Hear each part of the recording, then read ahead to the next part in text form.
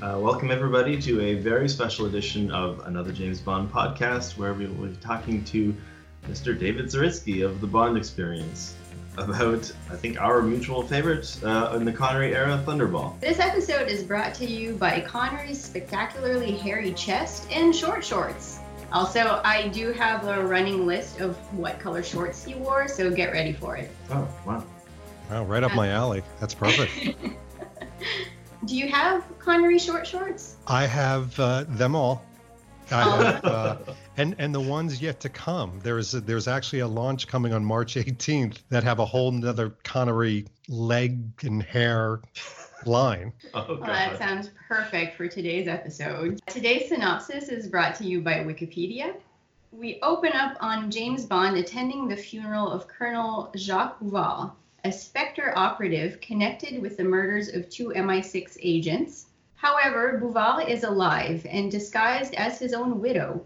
Bond identifies him and pursues him to his chateau. Bond fights and kills him, escaping with the use of a jetpack and his Aston Martin DB5. I love how you said jetpack like it's a question. It was a little bit of a question. When I saw him put his helmet on, before he put the jetpack on, I thought he was going to like Super Dave out of a cannon or something like that. Yeah. Jetpack makes sense. Weren't you a little pressed that back in the mid-'60s, they still had a conscience that they wanted kids to know about safety, even when they use their jetpacks, not just their bikes? They should wear a helmet. That's very true, and I think that was actually kind of avant-garde of them. That's true. Use a helmet, but screw condoms. Also, he was in full hairpiece mode at this point, so... You could tell, too, this time. I mean, the helmet might really mess up the hairpiece. I'm surprised they went with it. I think they needed to make him look... Well, first of all, they needed a hair... And this is true. They needed a hairpiece that would survive water, right? A lot of underwater scenes and blowing around, so there's a glue issue. But this was also the very first movie that he was in the opening. Yeah, this exactly. First gun barrel, yeah. Yeah. Was it the first one in color, too? Were they usually black and white? Because there was red on this one. You got us. Well, There'll be I more don't of that, know. Maybe too. I just noticed the red this one time. Maybe it was there all along. I don't know. By the way, what are we drinking tonight? I saw you emptying out a bottle. That was a beer, and we are drinking martinis. Yes, we both have martinis. Cheers. Cheers. Okay. I'm doing the martini. It just seems fitting since it's a Connery movie. Basically, Bond jetpacks off of the building and meets his French ally at the Aston Martin. Who offered potentially extra services while they're at the funeral. She's When? like, is there anything the French section can do for you? And he's like, later. So, I think she meant professional. He did. I don't know. She meant And by the way, we're not professional. going to He gang certainly up did on not. you, but I'm he gives her the elevator eyes. Not now. Sorry. But then, He does that. and then again, he's also maybe later. By the way, I did want to talk to you because I made some notes. There truly was a beautiful woman under that disguise. They were using a real leggy blonde before it was. We actually went back because when it comes later and you find out that it's actually a man that's in disguise, we actually went back and we're like, was it a man all along? And when you go back and see the widow, you're like, no, that was a woman. There's no way that was a man under there. Yeah, for sure. Like right till the very end. So he was taking a pretty big chance. I mean, the fact that this woman may have just opened the door nonchalantly because, I don't know, maybe her husband died and she wasn't thinking.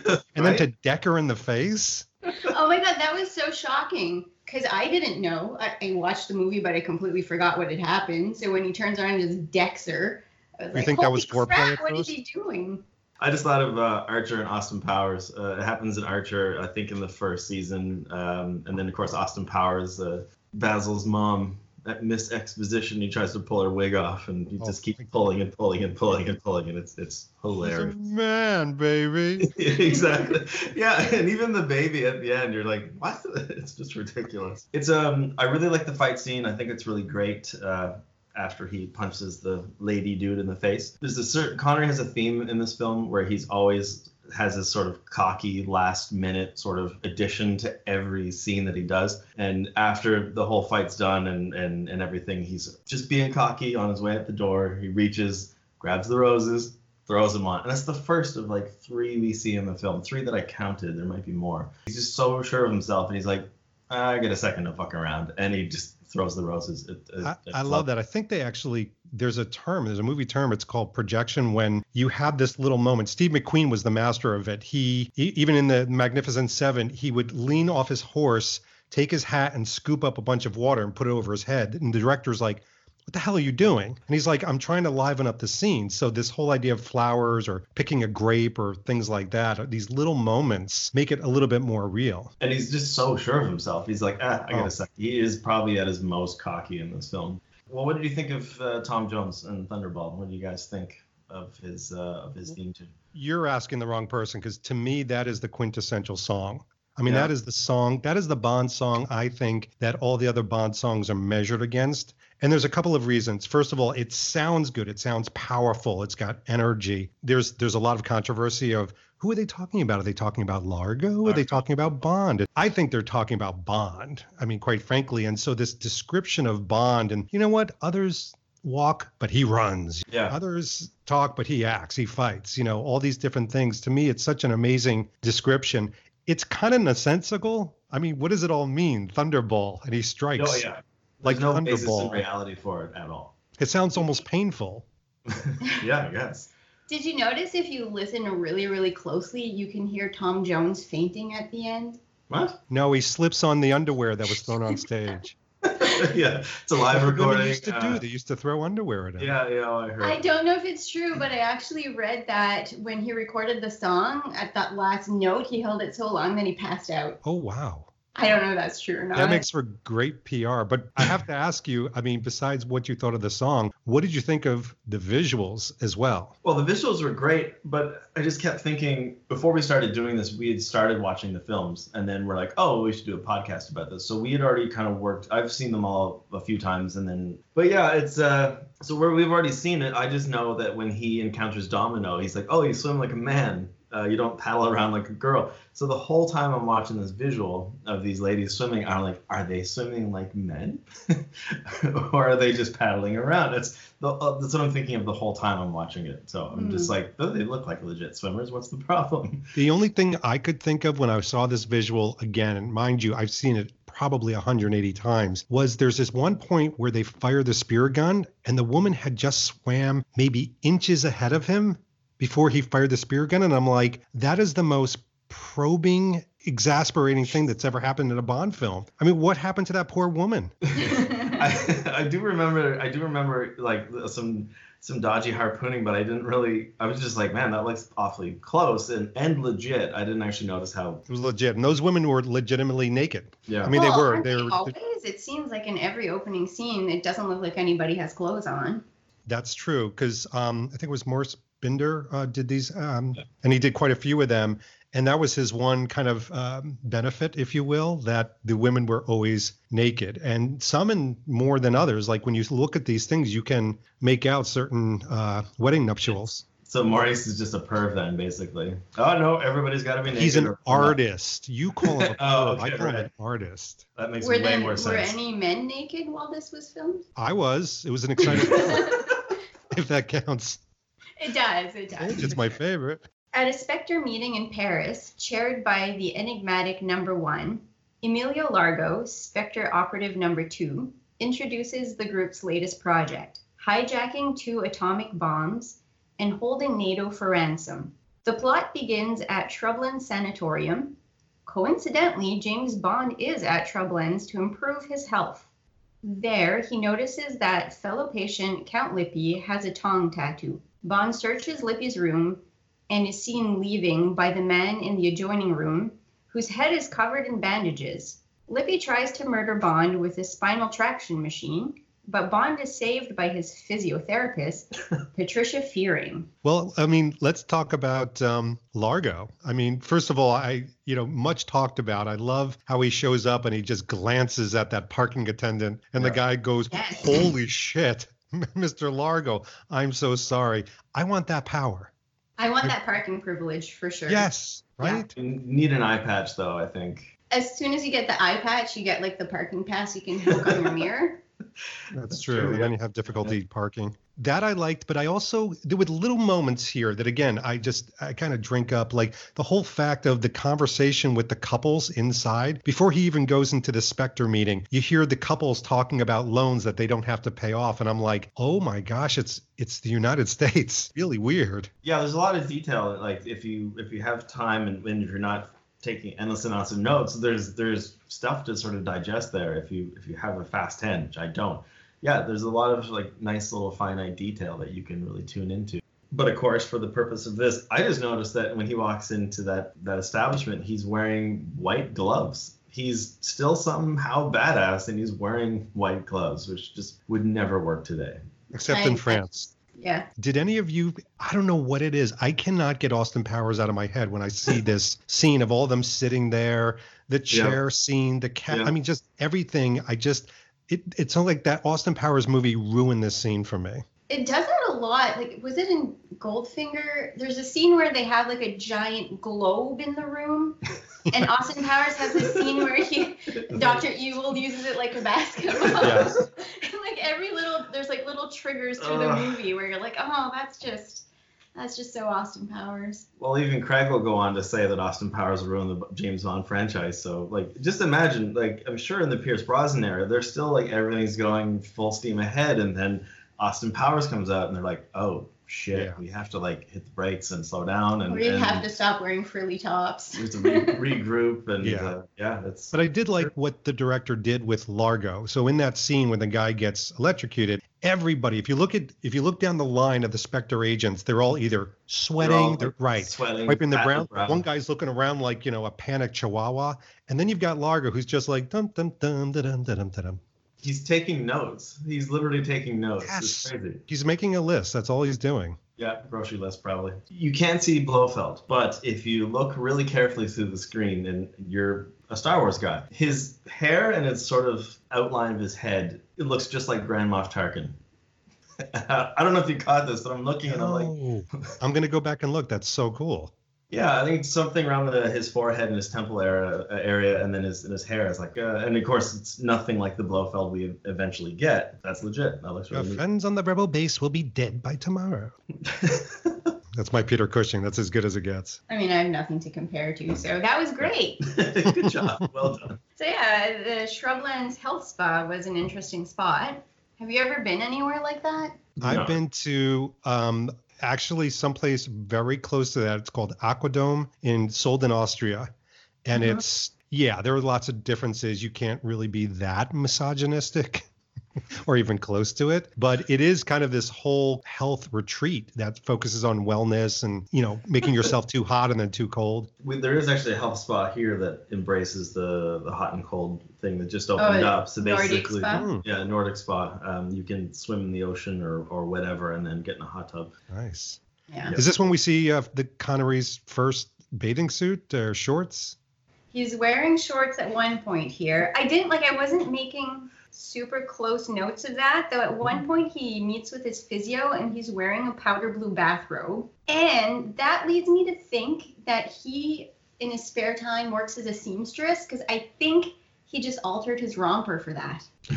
Oh, this is the romper. It's almost like his whoopee. This was his childhood blanket. Yeah. Superman. Oh and he takes it in different states. Well, don't forget, though, he had a powder blue robe at the end of Dr. No, and then it's a romper. Yeah. And then it's this robe, but it's getting tinier, right? Because it's losing fabric. Enlighten us. Do you know anything about the blue with Connery? Does it just work on a tanned English gentleman or a Scottish gentleman or what? Well, I think that they gave him tawny skin, even though he didn't really have tawny skin in real life. So I think it does. The blue actually does look really well, whereas white can kind of like draw out your color. So there probably was something very conscious to doing that. His suits, I mean, I'm not going to spend too long on this, but his suits and his clothing, even his casual clothing in this film, was by far the best out of the entire series. Quantum is a close second. If somebody said to me, what Bond movie can you fill your luggage with, and that's all you get for the rest of your life, it would be this movie. For show. There's a lot of pink later on, though. Dude, bring on the pink. You're not good with He pink? just has pink shorts and a pink shirt. That's enough. And lilac shorts. I don't own any pink at all. Oh, dude, there's going to be something in the mail on Monday for you. Please. I know your side. Don't encourage him. You're What? screwed. He has our address. It's not great. Maybe pink is like the color you look super amazing in and you don't know it because you've never worn it. Pink is the color of self-confidence. We'll talk. Moving on. He's like, this is the last time we invite David to one of these. These are usually so much fun. Yeah, exactly. So we get Bond calling Moneypenny to report the fact that he saw someone with a tongue tattoo. Can we also talk about something pretty hysterical, I think, in these movies? Sure. Mhm. Is that the bad guys make it really obvious who they are between Yeah. specter rings and The tattoos. Spectre ring. It was I mean- so big. Yeah, Why don't they it's- just have a neon sign that says, shoot me? Yeah, like a forehead tattoo. Yeah. I'm with Spectre. The Oh, re- those shirts? Yeah, I'm with Spectre, and like it points in the other direction. There you go. That Yeah. could actually work. In powder blue. And powder. Yeah, with an octopus, of course. But yeah, the Moneypenny thing, and he calls it in, and he's like, "Oh, Moneypenny, I'll have you across my knee." She seems down, like. The thing is, like, they do have a really nice back and forth. They're always like joking, playing, and they both seem to enjoy it equally. But it's still a little like, I feel, I agree. I feel in this particular one, though, she's like, yeah, with yogurt, figs, and lemon juice, good luck with that. To me, it's almost like she's kind of sloughing it off a little bit more than usual. Couldn't get away with it nowadays, though. And the thing is, as well, like, if you go back even, you don't have to go back that far, but like 20 years ago, a lot of women would play along with this stuff just because they didn't feel like they had a choice. Because if you didn't react to this stuff, or if you just like tried to shut it down, well, you were basically a bitch. Yeah. Right? Like, so there was no choice but to act along if you wanted to have any kind of pleasant relationship with anyone. You'll be slagged off, or it'll escalate, Yeah. and that's the only two options you had. Well, and I know there's a lot of discussion. People say, well, don't look at these films with modern eyes, but you can't help but wonder. First of all, hopefully we've evolved just, as we get older and we see things like even the whole thing with the masseuse, where it's like, oh, I'd hate for you to get fired. It looks like, there's a bit of a fantasy play there. You could put that. But then on the other hand, it's like, ew, like you basically are blackmailing her. Pretty I've been much. thinking about that since that stable scene in the last movie, and I think the big problem is, I know they never had like the idea of they were doing something inappropriate, like it was just Bond taking charge and like charming every woman. It's always the idea that consent is implied at one point, right? So they give in at one point, so they imply consent. It's never actually verbally given to anyone, and I think that's where the problem lies, is that like a lot of young boys watch these movies and have that idea in their head. So I think that's where it becomes problematic. So looking at it with modern eyes, I think just opens up a conversation about it. It just means like, let's talk about it. Why is that not okay? Right. And I think that's why these are called adult fantasy, because, there does need to be that adult look at it. Adult discussion. There's a couple people I've talked to that say, well, what about the bodice ripping books that women read nowadays, the 50 Shades of Grey, where you have that moment where there's dominating and domination. Yeah, I hear what you're saying. Right. And those books, I embarrassingly read the first one. I guess I have to admit this. It was an accident, but I read the first one. Read it or dog-eared and read it? But those books have consent to them. So even if it's domination, the person is actually consenting. I think they even signed a contract at one point. Wow. Notarized. I'm just really glad that if these are adult movies in the Bond world, that I didn't watch them as a kid, and my lady tactics were all of gentlemanly. Your lady tactics? My lady tactics, yeah. Even the way you phrase that is, Really struggling for a way to excuse phrase me, it. my arm's going to go around you because this is my lady tactic. This is my lady tactic. Nope. Bond breaks into Lippy's hotel room only to steal his grapes. Basically, he didn't get much out of it but a free grape. Poked around. The Invisible Man was stalking him from, or thought he was stalking him, I guess. But Yeah. this is one of my favorite parts because I'm going to say that so much cliche. It's sneaky Bond. I Everybody missed that sneaky with Bond. some of the Daniel Craig era where it's Bond sneaking around and being coy. And by the way, you're right. He's very cocky in this scene as well. He Yeah. moves like a panther. And then all he does is literally hits the guy with a telephone, wraps the telephone, and then kind of walks away, which, there isn't a lot of efficiency here. It's almost like Spy versus Spy. They're turning up heaters. They're putting brooms and locking people into like hot boxes. They're smashing them with telephones. There isn't a lot of like, shooting them twice and capping them and calling it a day. shoot twice, ask questions later kind of thing. Yeah. I thought it was pretty interesting when he actually went into the other guy's room. I think at one point he looks in a briefcase, and it just reminded me of him. I think it was in Dr. No when he had the powder on to see if anyone went into his briefcase and put a hair through his closet. You're doing that without regards of maybe this person did the same thing. Or the clasps in From Russia with Love. He just whatever. It's not my briefcase. I'm sure it's fine. The methods of attacking. So he gets strapped into the vinyl traction machine. I really like the kickstart joke. But when the other guy comes in and cranks it up to 11, why would it have a death speed on it? It's the 60s. Everything had death. Oh, they had that right through the Roger Moores where it's red danger. It's why would you ever need that? I love that he actually says, nice to have met you, Mr. Bond. Why would you go to that trouble too? Yeah. He's just asking for it because that's not going to kill you. It's just going to make you uncomfortable. Yeah. Well, apparently he thought it was going to kill him, so. Very inefficient again. I also like the joke about him when the physio comes in and turns it off and says, oh, you could have died. And he makes a joke about, oh, I think it made me taller. Yeah, I like that too. And then she says, I'll shrink you back down in the steam room. When she walks away, doesn't she seem kind of coy and nonchalant about that whole thing? Does this happen all the time?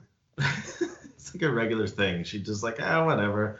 Your spine will shrink back down eventually. Yeah. I did watch it again last night really closely, especially for the blackmail scene. And you can see there's a bit of a upturned smile on her face as she's saying that. And she backs into the room. He's not exactly pushing her.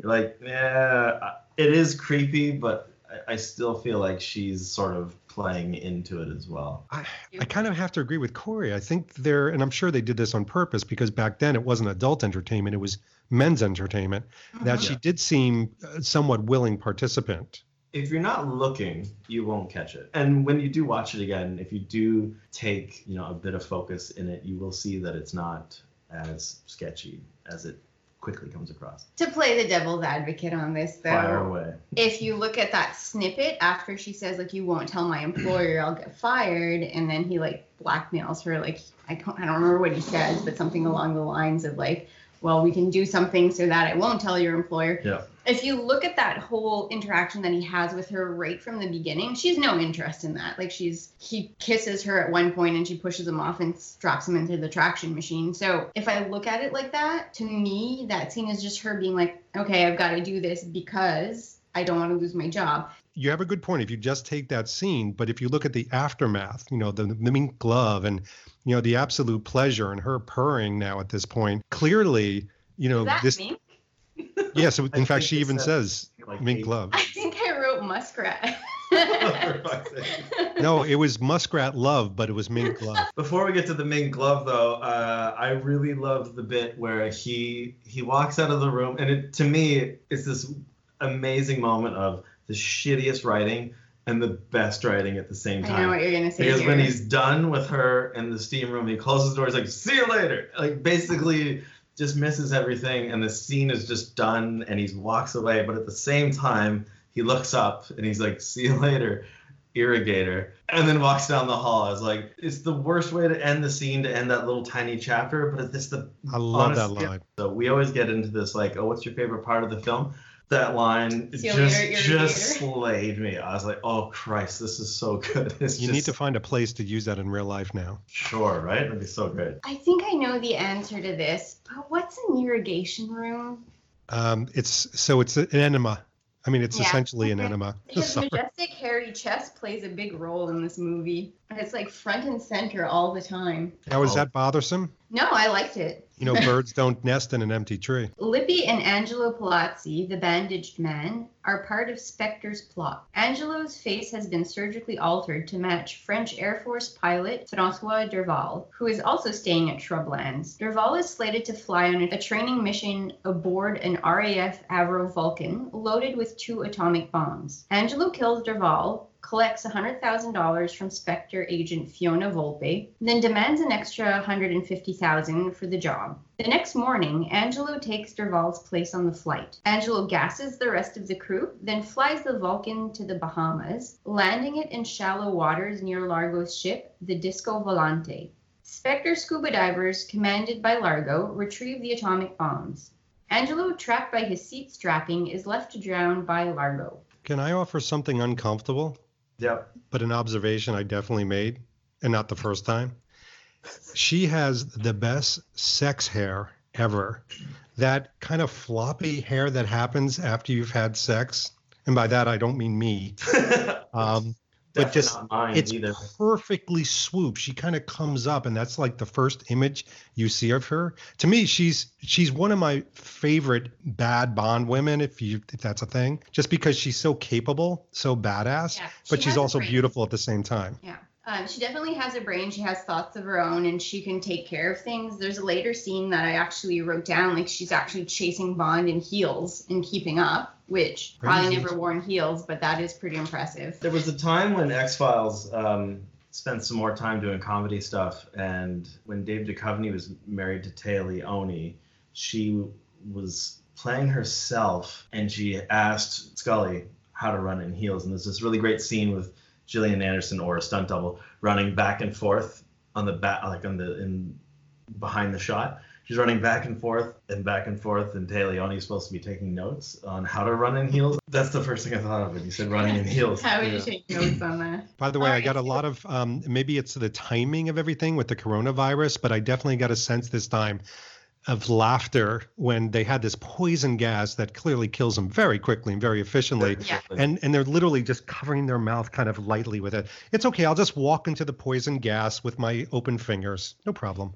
And there's the guy who walks in the room. He's like not even covering his face, and then Lippy walks in, and then he's not even covered, and then halfway through he's like, oh, you know. It's a very directional gas because it's like Yeah. dissipate in the It's a air. very, very pristine point that goes right up your schnoz. Why are they doing a training sortie with 2 nuclear warheads on Active, like actual. active nuclear warheads on a training mission? What is that about?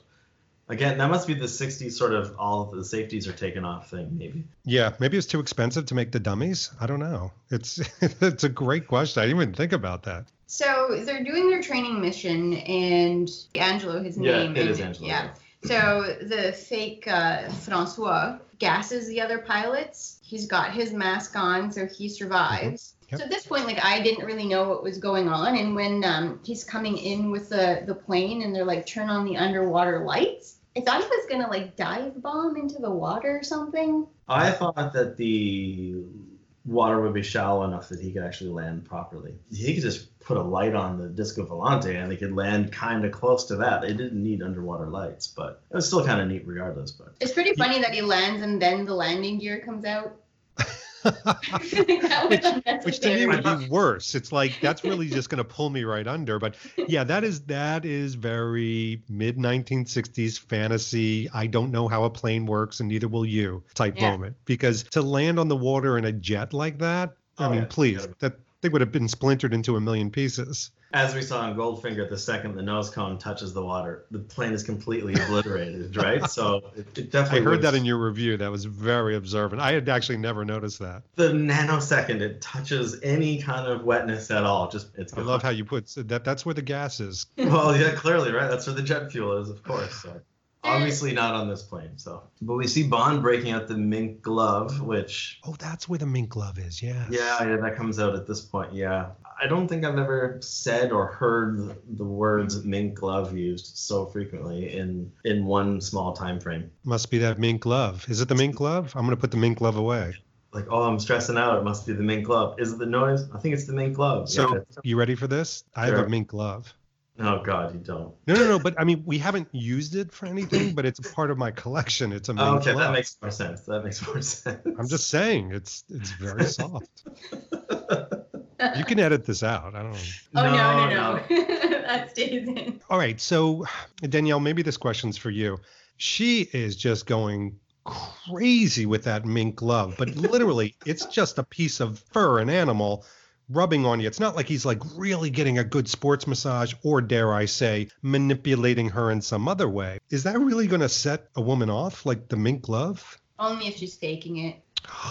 Whoa. Controversial. I like that. All right. Corey, I won't even ask you that question. Please don't. There's a scene, I think it's during the mink glove scene, where Bond kind of sees him sneak in the dead guy's body. Yeah, he sees the ambulance out the window. Yeah. Yeah. And then obviously this piques his curiosity and he has to go have a look because it involves him. One thing though, they bothered to get an ambulance, but they didn't bother to get like attendants' uniforms for the ambulance. So anybody that sees it just be like, oh look, there's these like, I don't know, mobsters or whatever dragging a body out. Like if you're gonna sort of do one part of the ruse, yeah, I said ruse, go with a little bit more detail. Get some appropriate uniforms. But did they drag the body out to the ambulance and that's where he found it, or they drug it in? I don't think it really matters, does it? It matters to me. Okay. There's an ambulance with two plainclothes dudes dragging a body in, right? Is it in? So there's a lot of things that bother us about this scene, but it's not the same thing.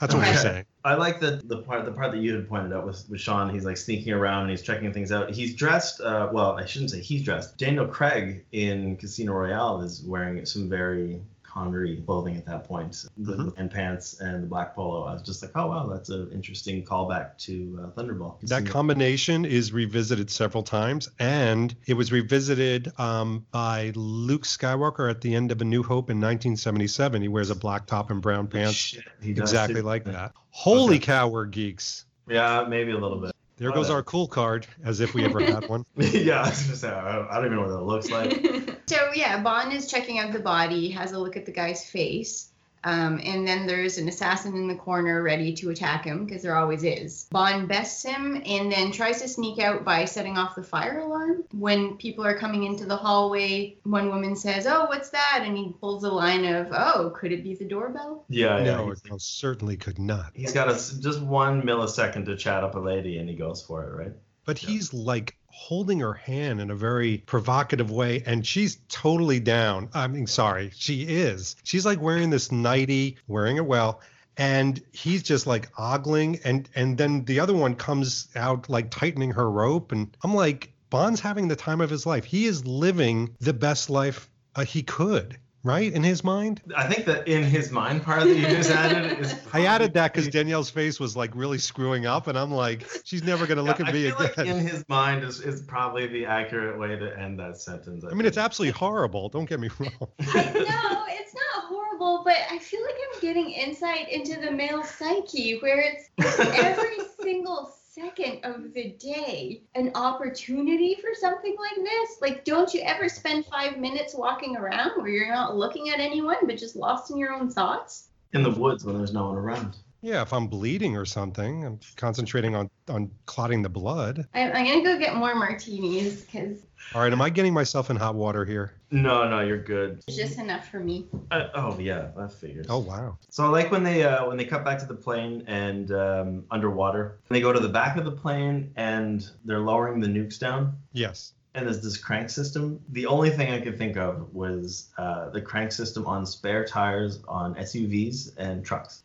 I'm like, is this the same hardware? Like, if you could like steal a nuclear missile, you could maybe change a spare tire. And if you're thinking that, I feel like the movie's losing you at that point, because it is a little long in the tooth. Like from a pacing standpoint, it's a very 1960s pacing when it was underwater. And we'll get to the battle scenes later. But even that, like removing nukes. Nowadays, that would be a 7-second scene. Yeah, this was 7 minutes. I don't mind it though. Like it's important to know how to change spare tires and nuclear missiles. Yes.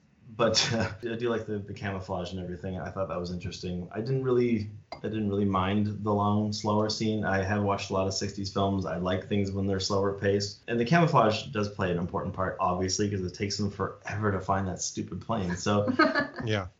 What I noticed in this scene is that there's a lot of middle-aged men in scuba suits. Oh my gosh, I have that in my notes too. Well, it's about Largo. That Largo's not the most physically imposing individual. He's not Thor. And yet he is getting around like no problem. Yeah. But he does look like a stuffed sausage. He does. A lot of them do. And I think it's just that visual that we have nowadays in movies. Like, they usually wouldn't show something like that. Anyone wearing a scuba suit would be super fit. Right. But yeah, there was a lot of men in scuba suits. They were more accepting back then of body type. That's true. Not as much pressure. Mm-hmm. That scene to sort of get onto, well, not to get onto Largo's body, but to sort of continue on with Largo's physique. When they come out back in the Disco Volante, he's wearing this, like, not wearing a shirt, but he's wearing a blazer. Yes, no shirt, Yep. blazer. Yeah. And it's a double-breasted blazer. Triple-breasted, if you think of it. So, Man but boob he's- blazer, I guess you could call it. He's, he's got that Italian look that he's rocking. I mean, but there's no shirt. But he's a Yeah. little wet, right? He's got to be wet. a little damp, maybe, yeah. Oh, moist, would you say? Don't moist. I think there's something about his attire in that scene because I assume he's wearing the bottom half of his wetsuit with the shirtless blazer. I really would think because it looks like he's wearing leather pants. Yeah. And I'm really hoping it's a wetsuit because there's no way you could get out of the ocean, throw a pair of leather pants on. No, Like, that wouldn't work. No, you would need so much talcum powder. it depends if they're lined or not. But still, like, I love that you know that. You have. I used to own a pair. We're gonna have to discuss this off podcast. I used to later. have long hair and leather pants, so there you go. Nice. So you were more Mad Max than James Bond. I like that. Yeah, there you go. Exactly. One of my favorite movie moments of this whole scene is when they're putting that camouflage netting over the jet. Every single tent peg that they're putting down has one minion working on it. Everyone has one tent peg. Yes. They must be unionized. It's the proverbial you had only one job. And by the way, it doesn't work because the sharks come by and they're like, F you, I'm still going to go in this. And they Yeah. do. Yeah, sure. There's like at least 4. Meanwhile, Bond has uncovered Derval's corpse at the clinic. On the way to London, Lippy attacks Bond, but a masked motorcyclist kills Lippy with a rocket-propelled grenade. Abandoning the motorcycle, the writer is revealed to be Fiona, acting on Blofeld's orders to eliminate Lippy. At an MI6 conference in London, all the 00 agents are informed that Spectre demands £100 million from NATO in exchange for returning the bombs and threatens to destroy a major city in the US or the UK if the ransom is not paid. Bond recognizes the briefing photograph of Derval as the corpse at Shrublands. He asks M to send him to the Bahamas to contact Derval's sister, Domino. We almost got Bond in Canada. Almost. So close, but not quite. It's true. Is that where they said they were Yeah, sending like, him? oh, we're going to send it to Canada. The same thing in Dr. No. Like, oh, we're Yeah, going to send Station it to C. I'd rather go to Jamaica. Mhm. Yeah. I mean, he's making good choices because it's really warmer everywhere he chooses to go. That's true, yeah. So he leaves the spa. Does the old fuck him and chuck him again. That's as usual. But here's the thing. He didn't get any information out of her.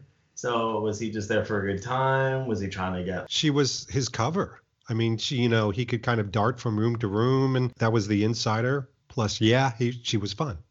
But I love was he his even- parting line though. It's like another time, another place. Yeah. He's just like, whatever. Don't call me. I'll call you.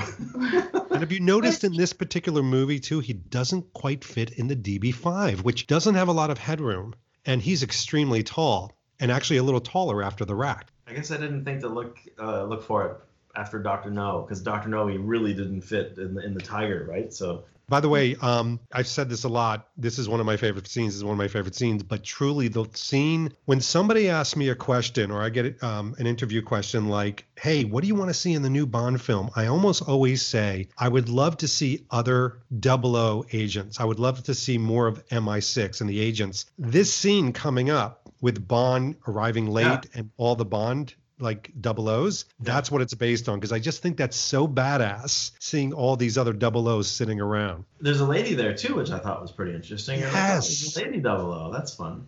By the way, the most incredible maps. I mean, things just kind of opening up everywhere in that room. I love that room too. Beautiful design. That room is there specifically to show you that they know nothing of where that plane landed. Oh my God, that map is like, this is where the plane landed, and it's a 100,000 square mile radius. Yeah, it's Australia. Well, pretty much, yeah. This is the range that it could go. So Bond, as usual, shows up late. That's Yeah. his thing. Yeah, and M is like, oh, now that we're all here, which is just, passive aggressive. By the way, this is one of the things, I don't know if you know the history of this, but Kennedy loved the book From Russia with Love. A lot of people really loved Thunderball because it showed Bond as being frivolous. And that's the whole thing of they consciously made a move to make him late and not really care. And like he's almost like Devil May Care in this entire film, which makes him very kind of cool. Yes, you have your hand up in the front? Yes, punctuality is not really my strong point. Knowing that, I don't really give a shit. Everybody else seems to have an issue with it. I don't understand. But why. that's not devil may care, Corey. That's just being late. It's But, fashionable, they say.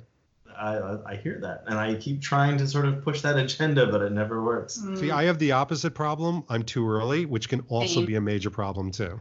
Yeah, I've actually gotten better at it because I used to be ridiculously early, and like now I'll hang out in my car. Yeah. Like if I was one of those double O agents, I would have been there. Nobody's in the room. I would have been the first to get my packet, make sure I got the nicest packet with no dog ears, sat down, got some water, and then Changed shows up chairs 20 minutes twice because later. there was better seating somewhere else. Totally. Like this chair creaks. Can M see me if I raise my hand? Is there extra credit? look how smart I'm being. Pay attention to me. Grade me, please.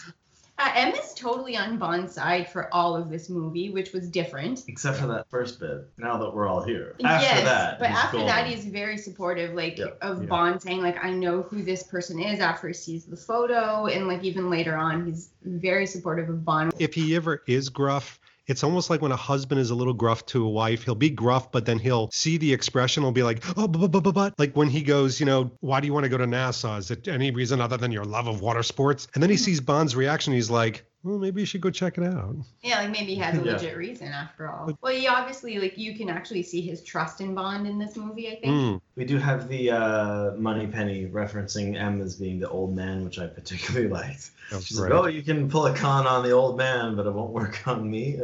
I really like that bit because Moneypenny, for the most part, has this sort of air of kind of professionalism, also with a hint of playing along with Bond's naughtiness. I just really like the fact that at this point, it actually branches out to sort of get outside of their little world. Can I talk about something a little controversial? Do you get the sense that Moneypenny might be the head of, all of these administrative assistant pools, these executive administrators, and they kind of see Bond as, and I've heard this before, if a guy is charming and, dare I say, good looking, it doesn't come off as creepy. And so the pool of women may talk about that. And Moneypenny is kind of the wrangler, the hub of that. So even though he's being, yes, of course, he's being misogynistic and awful, but he kind of gets away with it because of his charm. And he's... I think good looks and charm can get you a really long way in life. So far, so good.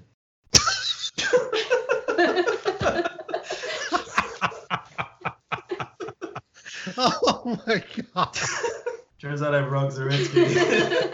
Oh my God. I am sweating. That was so funny. I do think good looks and charm can get people a fun life, but I don't think it's always deserved. Absolutely. But I think the charming aspect, I think one of the reasons I don't like Moore as much is because he's not a charming person to me. Me or Connery? What? Who? Moore is not charming. Oh, more. I thought you meant me or Connery. I got a little afraid. It's a James Bond podcast. Oh, okay, not a Corey podcast. Right. But yeah, I don't think Moore is as charming. I think Connery has a lot of charisma that Moore is just a little bit goofy. Yeah.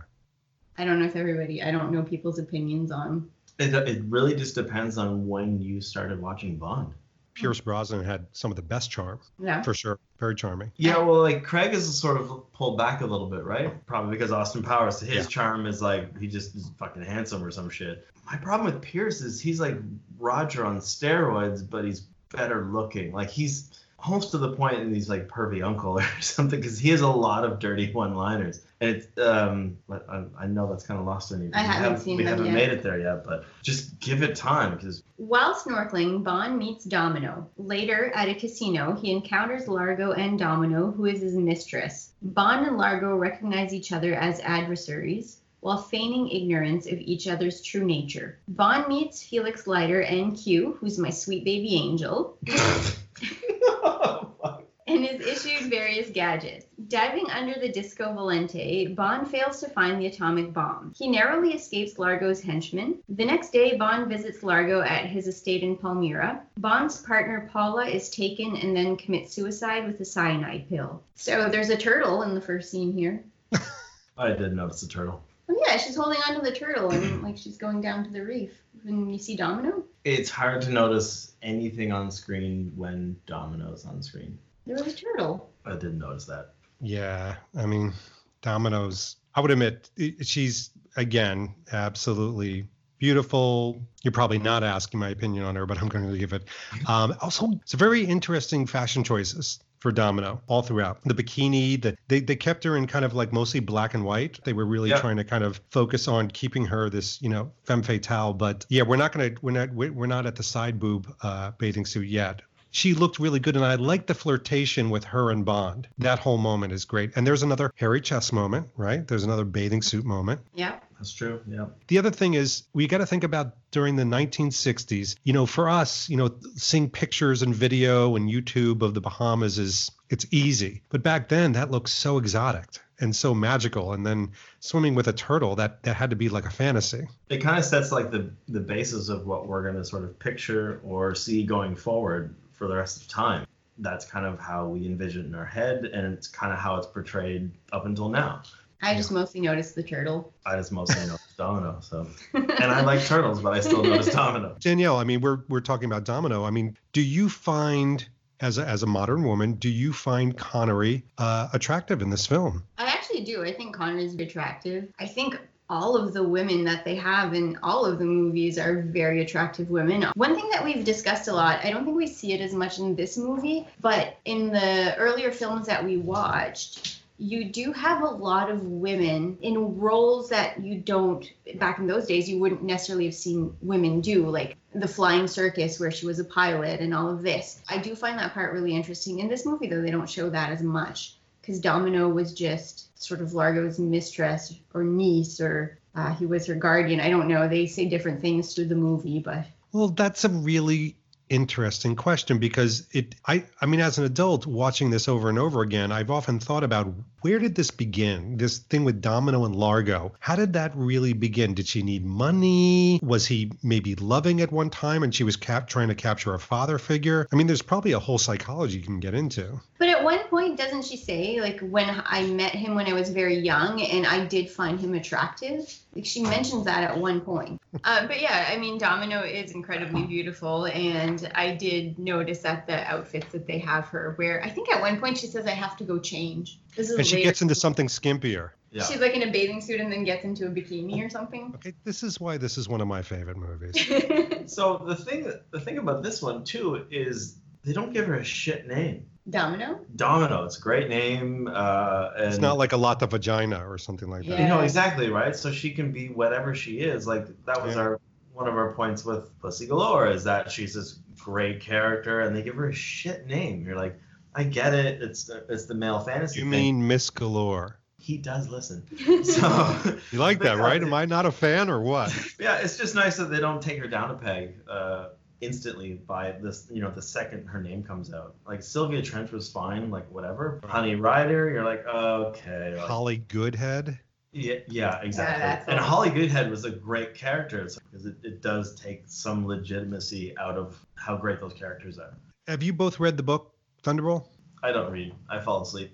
All right, that's honest. I mean, they have audiobooks. I don't know if you knew. It's a very good book, and there's a lot of aspects that they literally pull and pushed into this particular screenplay, which makes it really cool. One of the things being Domino is kind of a linchpin to a lot of the events. So she may not be the protagonist of the film or the book, but she's kind of this hub, the brother getting killed, Bond's motivation, Largo's jealousy, like all those things swimming around this one beautiful woman. So it's kind of interesting how they translated that into film. Yeah, it's kind of like the backbone of what the story sort of feeds off of. Yes, and without getting right to the ending, I mean, she even is pretty good at dispatching as well. So Bond has his powder blue swim shorts on here, and he has a little belt. I don't know if you noticed, but they have a little belt on them. I tend not to notice men's belts. The romper had a belt as well. Again, with but the it men's needed belt. a belt. I mean, it kind of cinches in at the waist. It won't define the line. Seriously, you would look like a giant baby just wandering around, like looking for a snowstorm if it didn't have a belt. But the belt saves it. The belt saves it. And by the way, they released, God, that's stupid trivia. They released last year that same bathing suit with a faux belt. So it wasn't the real belt. And the big disappointment in the Bond collecting community, where's the effing belt? It was an outcry. It was like Beltgate. It was supposed to be a 2-piece, and it was only a 1-piece. That's correct. That would be disappointing. Have you ever had conch chowder? Yes. Yes? Yes, it's delicious. Is For it real. a summer dish? No, not so much. I mean, it's not like a ceviche or anything like that. It's kind of like a warm, dark, almost dark brown type of soup. Really? Yeah. Okay, so But it's anytime very good, we and they have- make it fresh. anytime we have anything chowder related here, Right. it's creamy. Yeah, this isn't quite creamy. Okay, I was a little bothered by the fact that he was ordering like creamy soup slash. And by the way, stew. we've stayed there. That was filmed at what is now the Atlantis in the Bahamas, and it hasn't really changed. It's really cool. Interesting. I have to ask this question because we've gone halfway through and haven't asked it. But what did you think of the music? You got Kiss Kiss Bang Bang. You've got I had some notes John about Barry? music, but I haven't. Well, we kind of just sort of got lost in the conversation. After watching this once, twice, three times, I'm kind of starting to edge out On Her Majesty's Secret Service as being this best soundtrack. It really is fantastic. this one.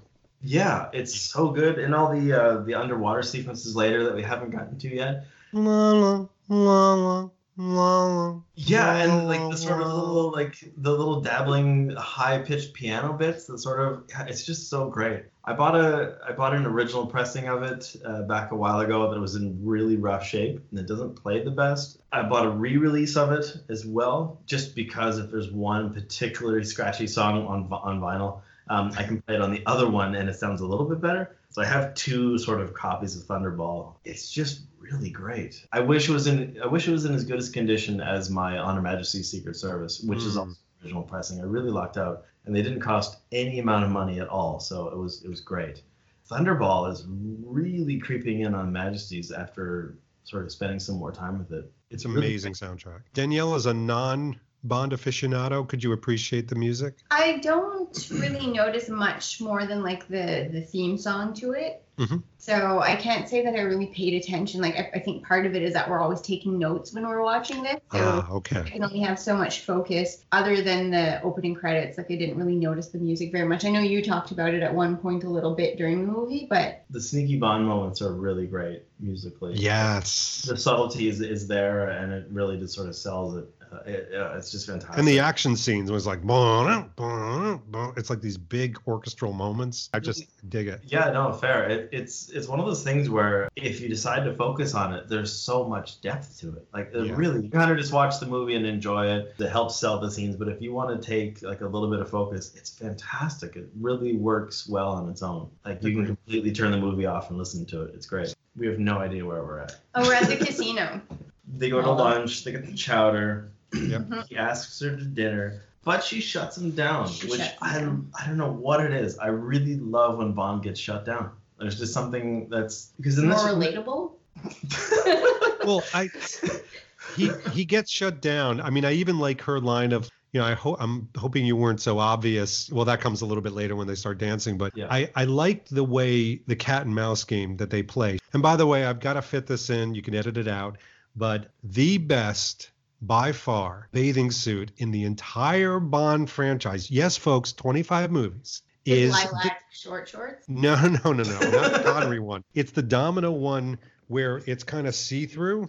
Yeah. And it kind of shows like a little bit of side boob. That is the best bathing suit in the entire series. That was men inside boob. It's any boob, really. Like Oh, hold on a second. That's from when we were brought up with like National Geographic, and that was a big deal.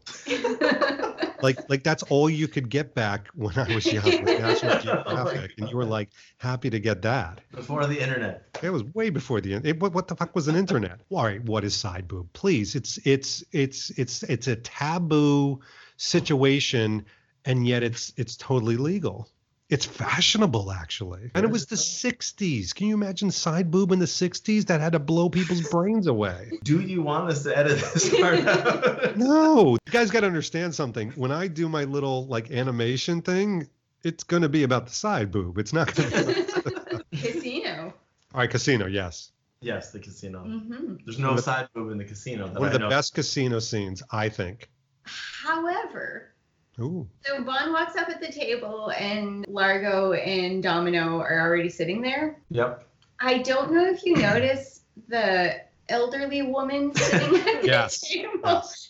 with the sunglasses and the ball gown. Yeah. She's my favorite character in this movie. The She is amazing. She's playing serious. Yep. Serious. beauty, So I'll blow you away further. Not only was it reality, a lot of people sitting around that table from Turtle Island, which is what the Atlantis was called before it was the Atlantis. So some of those people were probably the owners of that island getting in on a Bond movie because that's when the Bond craze was. So you had a lot of real people sitting around that table. But I wish I could have met her. You can. That'd be awesome. You will. She might still be around. She's pretty old. I do like the interplay between Bond and Largo. I think it's very playful. It's, we have a way of dealing with the evil eye thing. And yeah. The specter of evil. Yeah, it's the whole Bond like secret agent thing. Like again, it's just like I'm gonna tell everybody who I am. It's like watching Batman in the '90s. There's like 3 Batman films, and he tells all the love interests what he is and what he does. It's like, stop telling people what you do and who you are. Mm-hmm. So in that scene, he's just like, oh, I'm Bond, James Bond, and he's like the specter of evil, and like he's just laying it all out on the table, much like his cards, and he's just this is what I am. I know what you are. Let's just have at it. It's like there's no secrecy to it. You know what bothers me about this scene though? There's a point where Domino goes, Amelia, you promised to buy me a drink. And I'm thinking to myself, number one, do you really need him to buy you a drink? Like you have no money of your own and it's a casino and don't they give you drinks for free? And isn't he the most intimidating person in the Western Hemisphere? Could you manipulate a drink from somebody? Like, why do you need him to get a drink? I think she's just trying to leave. Yeah, I think she's because as soon as Bond offers to buy her a drink, she's fucking gone. So any second. But he's 100% okay with Bond buying her a drink. For sure, but he's trying to figure out what Bond is up to, and she's always continually trying to use Bond to sort of get a distance from Largo. While he's there trying to make his money back, she's like, I'm bored, I want to go, and he's like, I want to get my money back, and she's like, just get me a drink. So I think she knows what she's doing. All right, so Danielle, do you think that Largo says, I would like that, as far as him buying the drink, because then she can kind of go spy on him? I think that's exactly what he wants. He just wants information. She can probably get it out of him. After the dance they share later, Bond and Domino, he's like, tell me everything he said. She does. Obviously, he's hoping that she's going to be loyal to him and spill her guts. Right. So what was the line? She says, he goes, are you staying on board the ship tonight? And she goes, I would hoping you wouldn't be so obvious. In other words, like coming on to me like, a one night stand. Was she? What's that all about? Do you remember that line? Yeah, I do remember that line, and I'm not sure exactly what she meant about that.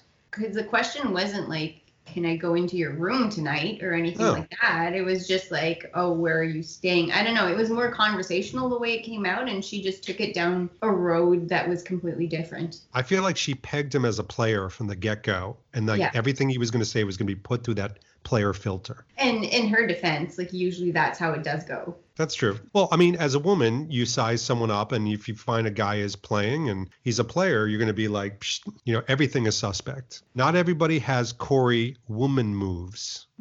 Is that what it was called? Woman moves? That was lady moves. Oh, lady moves. By the way, I'm starting my new podcast tomorrow called Lady Moves. I'll have -5 followers. I'll definitely sit in on some episodes on that one for sure. Bond goes back to his room. Like we've talked about him sharing a dance with Domino. He's got the recorder in his room that he listens to. Right. Was that a Bible? Was a recorder in a Bible? I think it was. Yeah, I would assume. Yeah, I think it was the Bible. I mean, it would make sense in a hotel. But how fortuitous of him to be able to rewind it exactly when the footsteps started. Because he was gone for hours. And he goes, yeah, for sure. And it's like click, click, click. Well, because he's Bond. And it would have been really long watching the scene where he's rewinding, listening, fast forwarding, listening. It's the director's cut of Thunderball.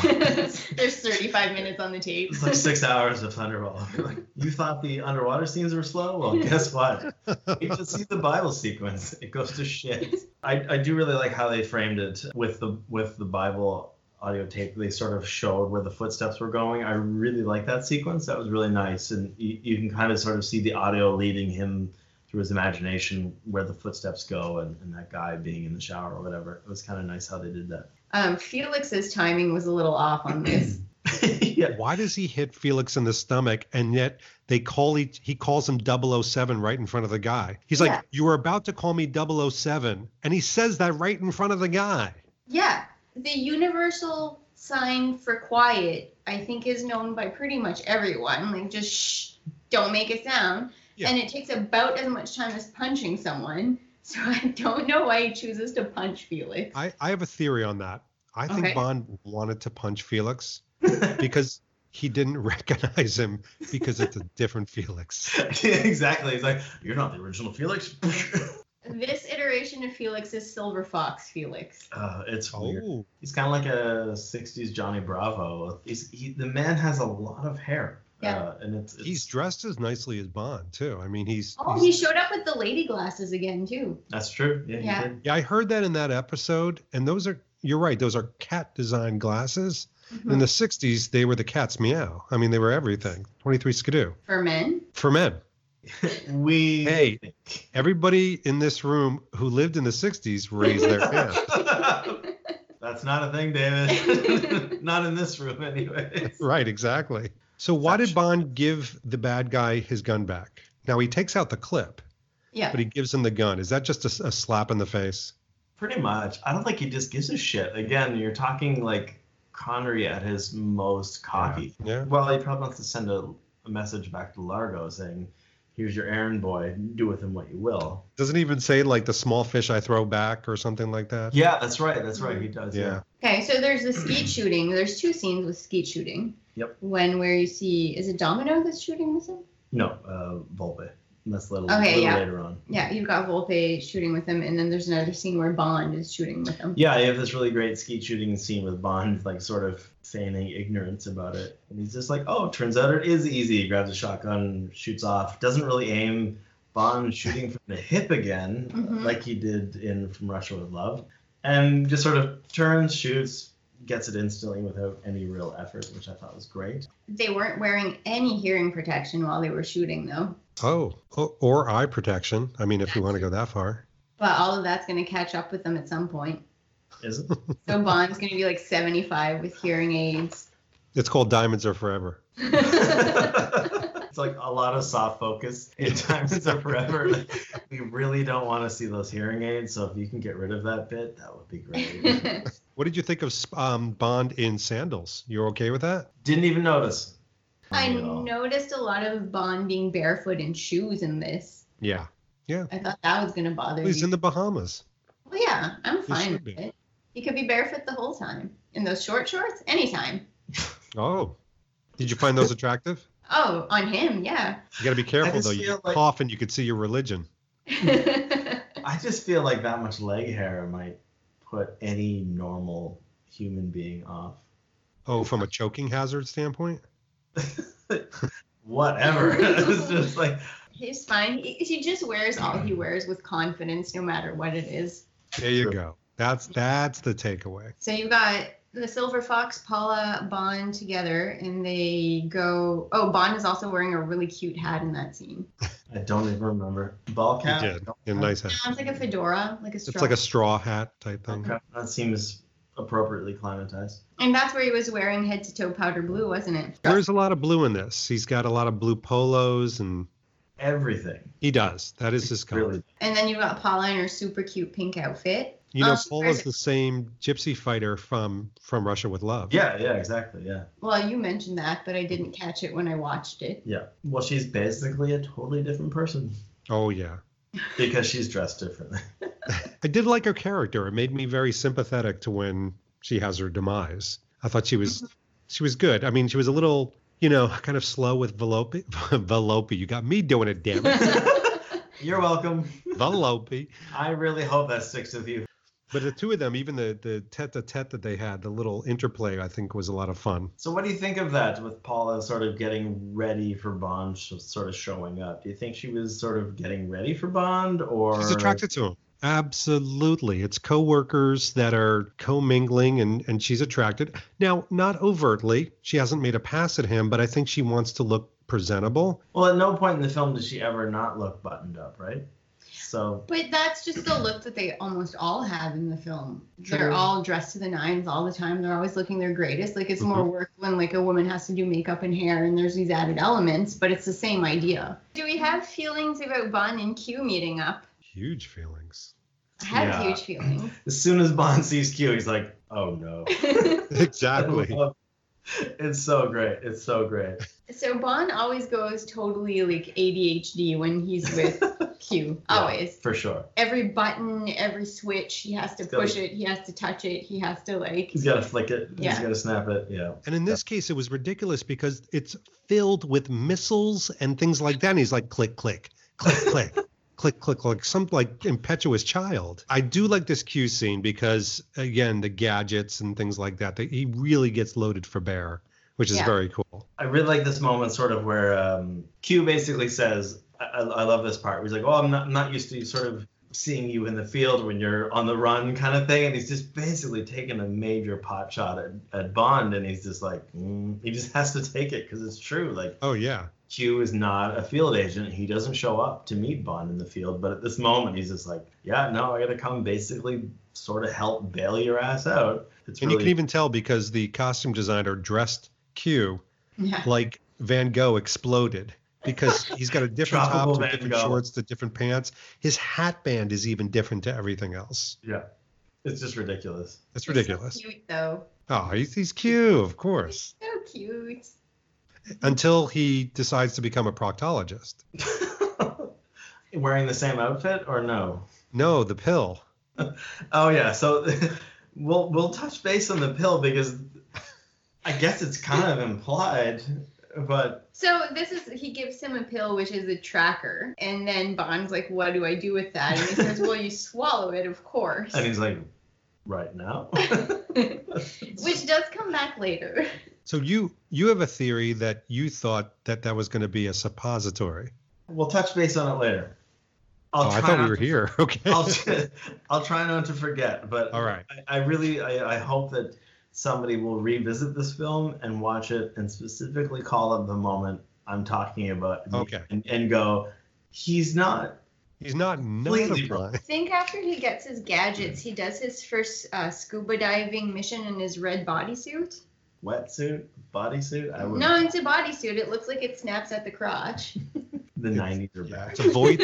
it's a void scuba suit. It's a bodysuit. Let's call it a bodysuit. Yeah. I'm glad he has the shorts versus just. That would have been a little bit too much leg. Yeah. He's okay with showing leg. I would not put it past him. So he's going on sort of a recon mission, I guess, with his infrared camera, Mhm. snapping some pictures. It takes him about 3 minutes to get into a fight. It is quick. Yeah. And then Largo immediately launches like a strike against him, where they're like hand grenading the water and attacking. Yeah, Vargas is just tossing hand grenades into the water. Can we talk about something that's a pretty serious subject at this point? Does Sure. anybody feel like Vargas is being thoroughly abused as an employee during this film? First, he's got the whole thing about the drink and what does he do? Vargas doesn't drink. He doesn't have sex. He doesn't smoke. And then he's like abusing him as Vargas is just always trying his best. I would really harass the shit out of Vargas for having super crooked, very, very obvious super crooked sunglasses. And I would probably attack him on a daily basis for that. So So- the abuse of Vargas is justified to you. I think I so, don't yeah. think it is, because in any, like, if he wasn't employed by Spectre in Right. any other work environment, that would have been a harassment claim. In the 60s, though? Yeah, because she's right. It's verbal abuse. I mean, It is poor verbal. Vargas. And He has Vargas, his beliefs, he doesn't drink, he doesn't smoke. That's his thing. You shouldn't make fun of him. don't even ask. I don't think you can ask. What does Vargas do? That's none of your effing business. What Vargas does once he leaves Spectre is his business. Yeah, eventually he'll get the point. But again, if I can wear my eye patch straight, you can fix those fucking glasses. There's a scene when they first introduce him, like, officially. His glasses are super crooked on his face. People like you made Buffalo Bill and Vargas the people that they are today. I'm fine with it. All right, I'm sorry. I had to bring up the Vargas story because that poor guy. Yeah, I do sympathize with him a little bit. Talked about Bond being attacked. Can't keep his head underwater long enough, so they kind of find him and start grenading him to death. He has his white shorts and he's showing a lot of leg. He fakes his own death by like letting go of his tank. When he lets go of his tank, it is really hard to sort of have a lot of sympathy for Vargas at this point. When Vargas is like, oh, we got his tank and his mask or whatever, he's obviously dead. Well, I think no matter who it would have been, they would have kind of gone that route. That was the whole point of it. And right? that is kind of like a bad guy henchman trope, right? Mm-hmm. Not even in Bond, but just all-encompassing bad guy stuff. And nobody knows he has a little rebreather at that point either, right? Which is by far the coolest Bond gadget. Absolutely. Oh, yeah. I think it's just, I like to swim. I would just love to have one regardless. It'd be great. He makes it back to shore and he hitches a ride with Fiona. Mm-hmm. So for some reason, she picks up a man in tiny shorts on the side of the road. I did not think of that at all. It's true. Obviously, she knows who he is right away. And I don't know, is she trying to be intimidating when she's like down Driving the road? fast. I think so because, it's that whole kind of like repertoire back and fast of like, I don't like to be, some men don't like to be driven. Some men don't like to be taken for a ride. I mean, those lines are phenomenal. Mm-hmm. That's the scene where she's wearing that huge Spectre ring. Oh, that scene. Yeah. And she like turns it after he sees it. Like, why bother? He's already noticed it. Those things are huge. Yeah, it's definitely not. It's definitely not the Spectre rings we've come to know and love. Do you have a Spectre ring? I've got like 4 or 5 different versions, but I definitely have the Thunderball version. Yeah. Do they fit? And do you wear them depending on the outfit? I don't wear them, but they fit. So Yeah, the they're true to Thunderball one's size. kind of opalescent. It's like one of the nicer ones. Like a mood ring? It is like a mood ring. If you rub it really hard, Still talking about a ring. you've gone off the rails here. Fiona drops him back off at the hotel. Coincidentally, same hotel where she's staying at. Bond makes it back to Felix, where they develop the pictures he had. So shortly after, Felix and Bond are sort of helicoptering over the Largo's lair, right? That's where they're kind of having a look at everything, and they spot the shark pool. They spot the shark pool, but I think they also see the outline of the jet as well when they're in the helicopter. They notice the jet at that point. I think so. They use the bucket to look into the water, and they see the outline of the jet. They're at the Golden Grotto. The golden grotto shark, the most dangerous of all species, which is so not true. What is a Golden Grotto shark? I think it's like a nurse shark that, didn't quite graduate medical school. Yeah, I don't think they're going to bite you. No. Well, any shark that we see kind of tries to avoid Bond. Nobody tries to bite him. Exactly. These aren't very frightening sharks. No. Or for some reason, Bond is not. Women are very attracted to him, but sharks are not. The Golden Grotto shark was just written into the script so that he'd find the plane later. So There's no it's not such a real thing. shark. Right. But yeah, I think that's a little later on. I think. Yeah, at this point, where like Felix and Bond sort of see the lair, and then Bond goes over to Palmyra because he was invited over, so he's going to spend time there. So I think that's where we see the actual skeet shooting and all of that. Yeah. Happening that we I talked think about earlier. when he goes back to the hotel, though, Paula is missing.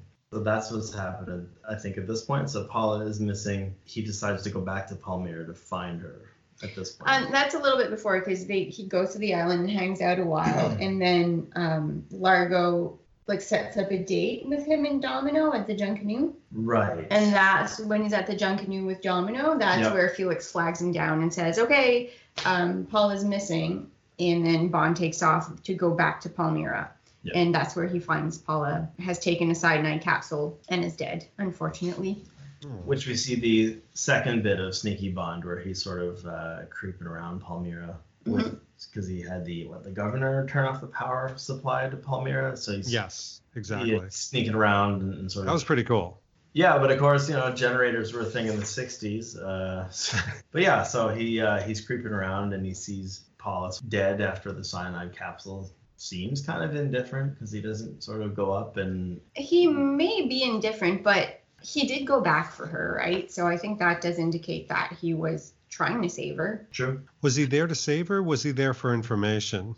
I think he was there to save her. I think he was, because when Felix told him Paul is missing, he just ran off. Right. Because he was. It's kind of nice because Vesper was a little hard on Bond in Casino Royale and said that Bond sees women as expendable pleasures. But clearly, Paula maybe was something more because of that little bippy top she was wearing. Actually, I think it's not the top. I think it's the fact that The she bottom? was a colleague. I think Bottom. it was because it was a colleague. It was the exposed midriff.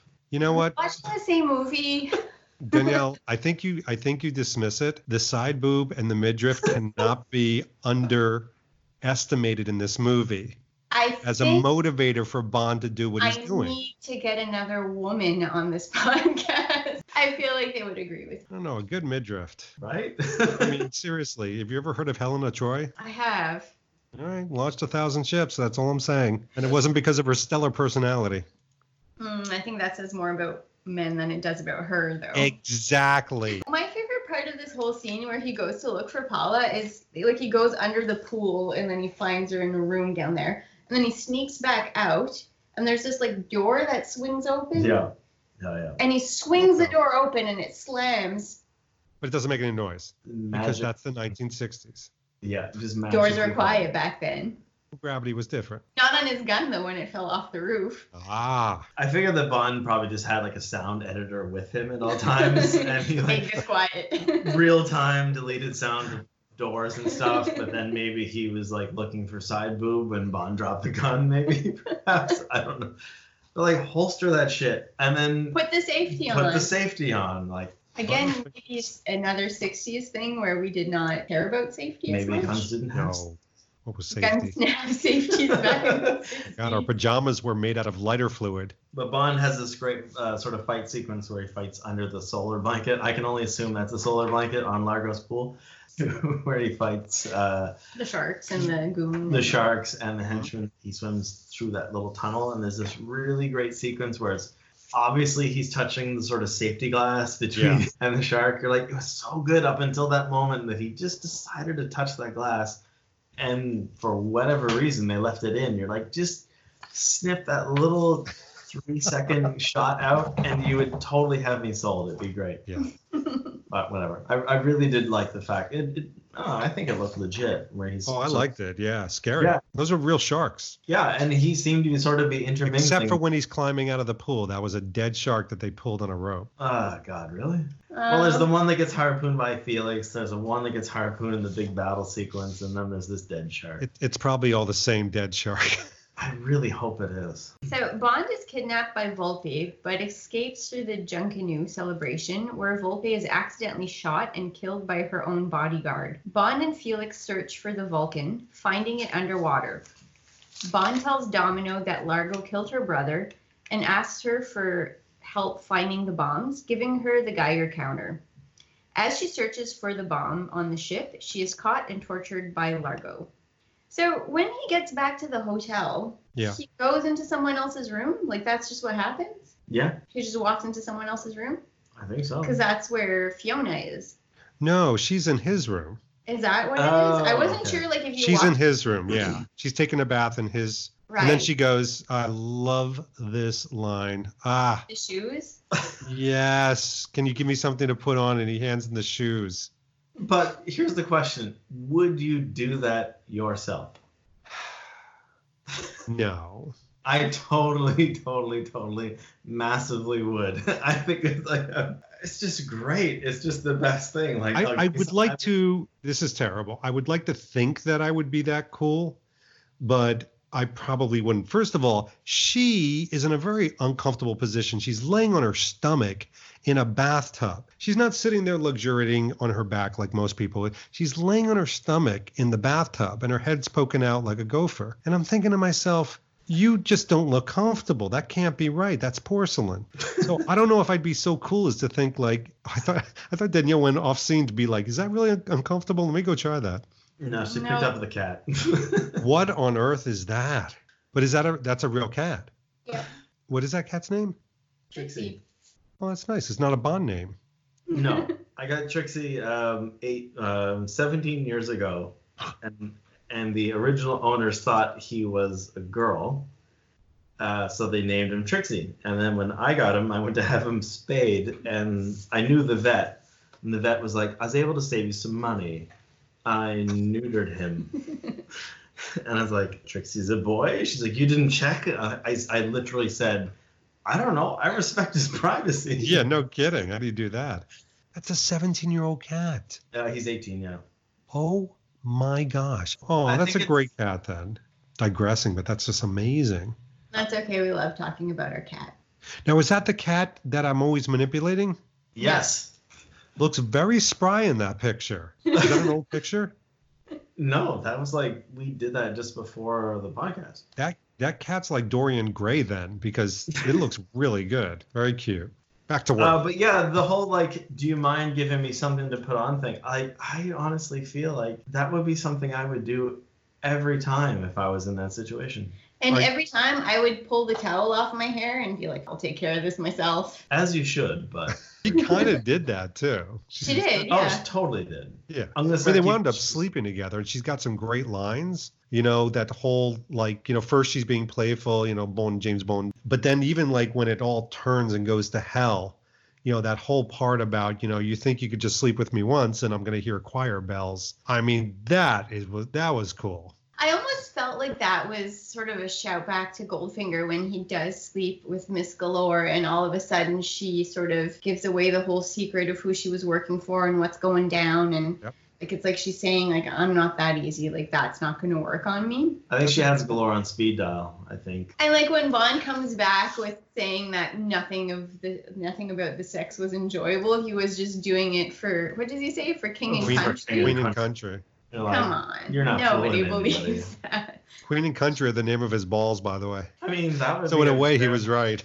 A very, very interesting perspective, which would make so much more sense. There's also the scene like when that all goes down. So they're like about to leave, getting ready to go out, and he opens the door, and you've got the two henchmen at the door. Yes. And he slams the door and then realizes, like, okay, she's in on this. Like, this was a whole thing. And then opens the door and says, well, you can come in. Like, it's his place. They've got guns. They're going to come in anyways. They're going to come in. Yeah. But he just has a sort of cockiness to him where he just feels like, if I do this, I'm still in charge. Yeah, that makes sense. And then they cut to the parade chase sequence. I think that was the first time, other than him being attacked by a spider, I think it was the first time where he looked scared. Yeah, that's true. When they're chasing him through the parade. Yeah, he does look vulnerable. I mean, it's some really, really profoundly red blood. And then you've got that dog peeing in the street, which is, I'm so glad they kept that in. That is so bizarre.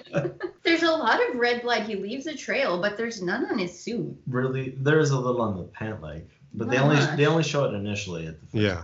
Not enough to leave it like, you know, A gauze trail. of it on the street. He gets to the bar and he's like nervously sitting there, thinking he may have gotten away, but he really didn't. Nope. Everyone's surrounding him at that point. And then they start to dance, and they have this like really sort of like That was short steps, the worst dancing. jaunty, no rhythmic, sort of like let's fake it till we make it. Sort Very of white privilege type dance. Very, Exactly, very yeah, white like, male dancing. there's like no hips involved or rhythm There's whatsoever. some bouncing. No, you have way more rhythm right now than he did in that sequence. There's a Oh, lot that's of right. This is a flying there podcast. on the People can't see screen, that I was though. doing the Elaine from Seinfeld. He's dancing around and somehow times it just right because there's The music is great, though. It's like, Oh, that's fantastic music. And then the bongo solo is yes. I have no appreciation for bongo solos outside of this bongo solo. It was great.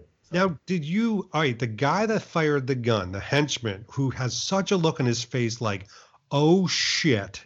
I mean, what's going through his head? Is he like, I got to leave the country, I've got to get on a plane right now, or I've got to beg forgiveness? What's going through his head? I think I gotta leave the country because Bond turns Fiona around, she gets shot, and then he escapes. So obviously the henchman just like left He's because no screwed. one's chasing after him. Yeah. Oh, he's totally screwed. He's gonna get like probably burned and then electrocuted if he went back to And then Spectre. fed to the shark. Felix and Bond are still looking for the jet.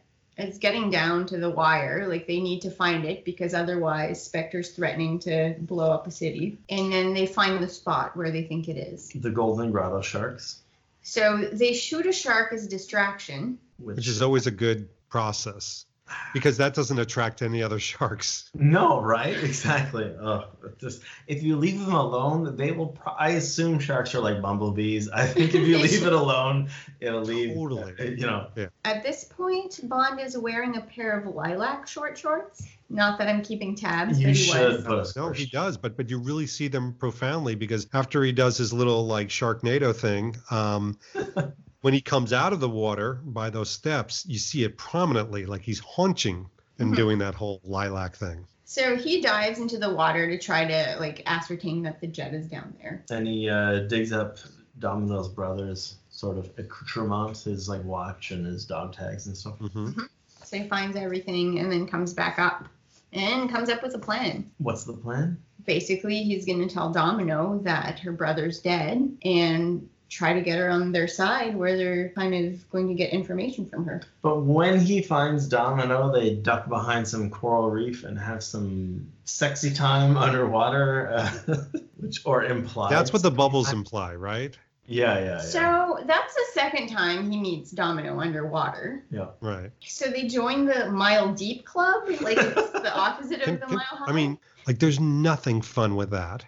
I mean, there's just so many logistical and physical and scientific issues. I think that's a little bit far-fetched. Yeah, water really doesn't help. Cold water, especially, doesn't. Oh my help. gosh, yeah.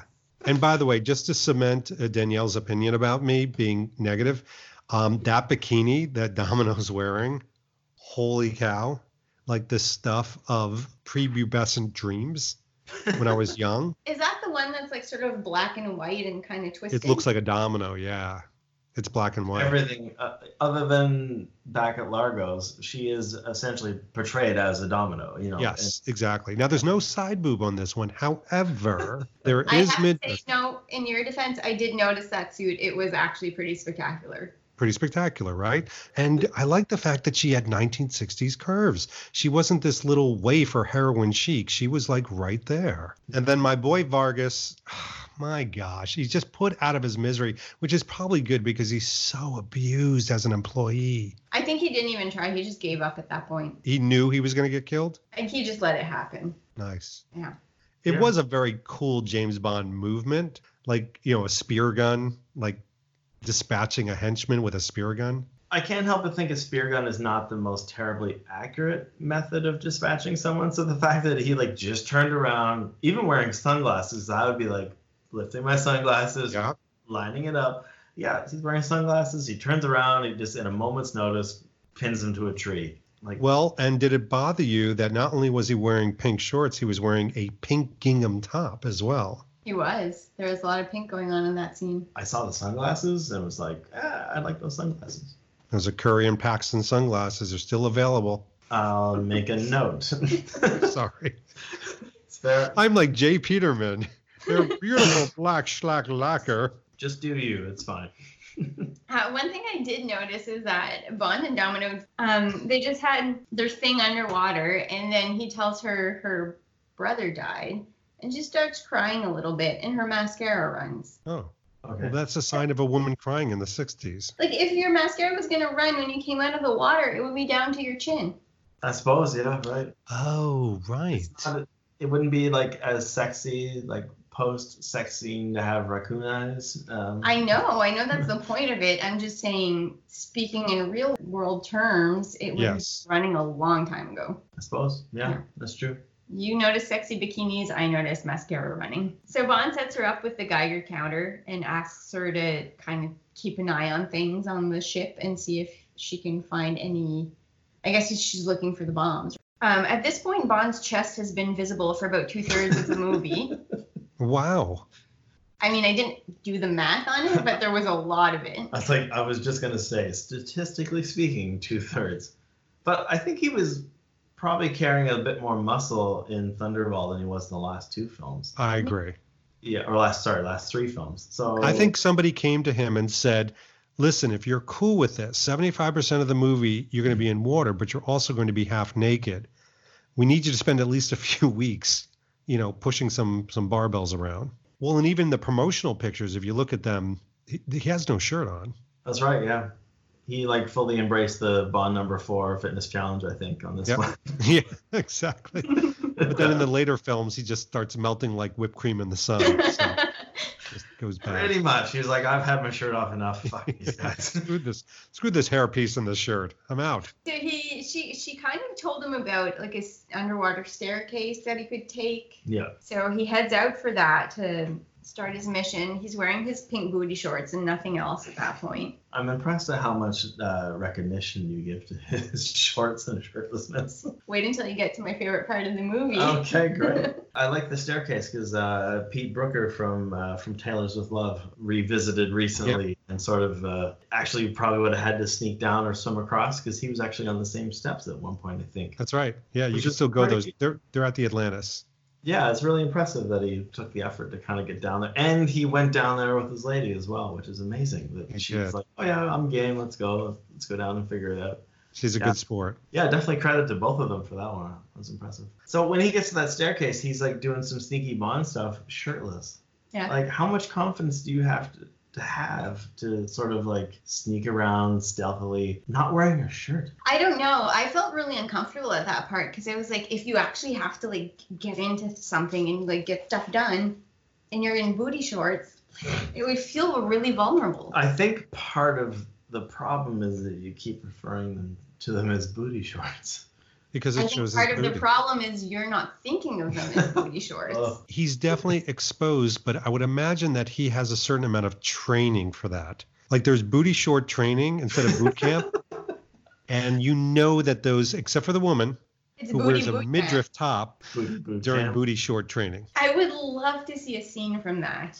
All of It's the in- 000 agents in It's in booty the shorts. 1970s version with Yeah. Russell Simmons. So after that, he sort of blends in with the divers, with I was gonna call them Blofeld's divers, but number two's divers, Mhm. Largo's divers, and they sneak onto the Disco Volante. I can't help but think there's a few moments where they're gonna look at him being like, "Who the fuck's this guy that's still wearing his mask?" Because he must be on there for I don't know, like at least A while. Or, Yeah. like it's just weird. They The like guy- have dinner and dessert, and they're back in the library drinking, and he still has the mask on.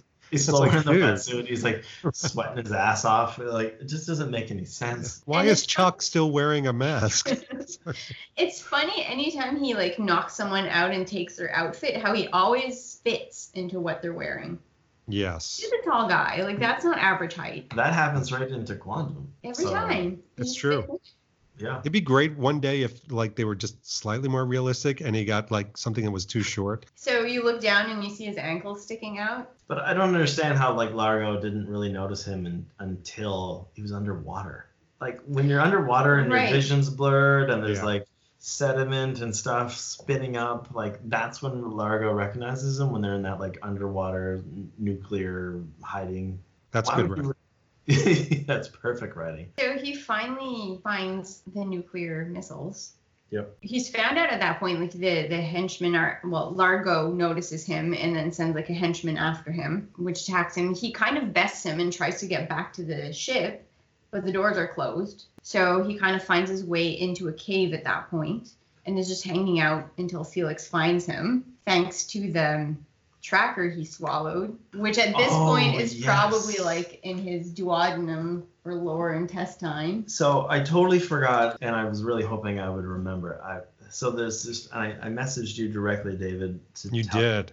That I it was. tried to erase it, but it wouldn't. He takes the tracker out of the Ziploc bag, like the 60s. Was it Ziploc, I think, in the 60s? I don't know. I don't He think so. takes it out, and it looks to me, and we talked about this, that he licks it.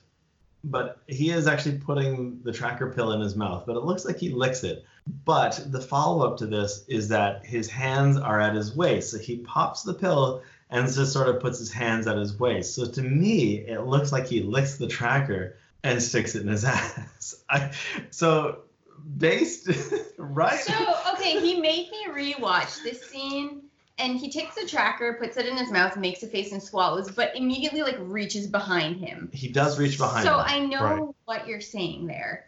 He- But he did, like, put it in his mouth and make a face when he was swallowing. I think in real time he probably didn't actually swallow the pill for the sake of filming. He probably just sort of mimed it.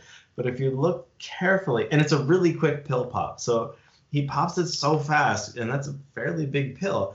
it really looks like he just kind of dabs it to his tongue and jams it up his cornhole. Like I watched it, I was like, holy shit, Q was right. That, like, because it was implied that it was the suppository early on. They said you swallow it.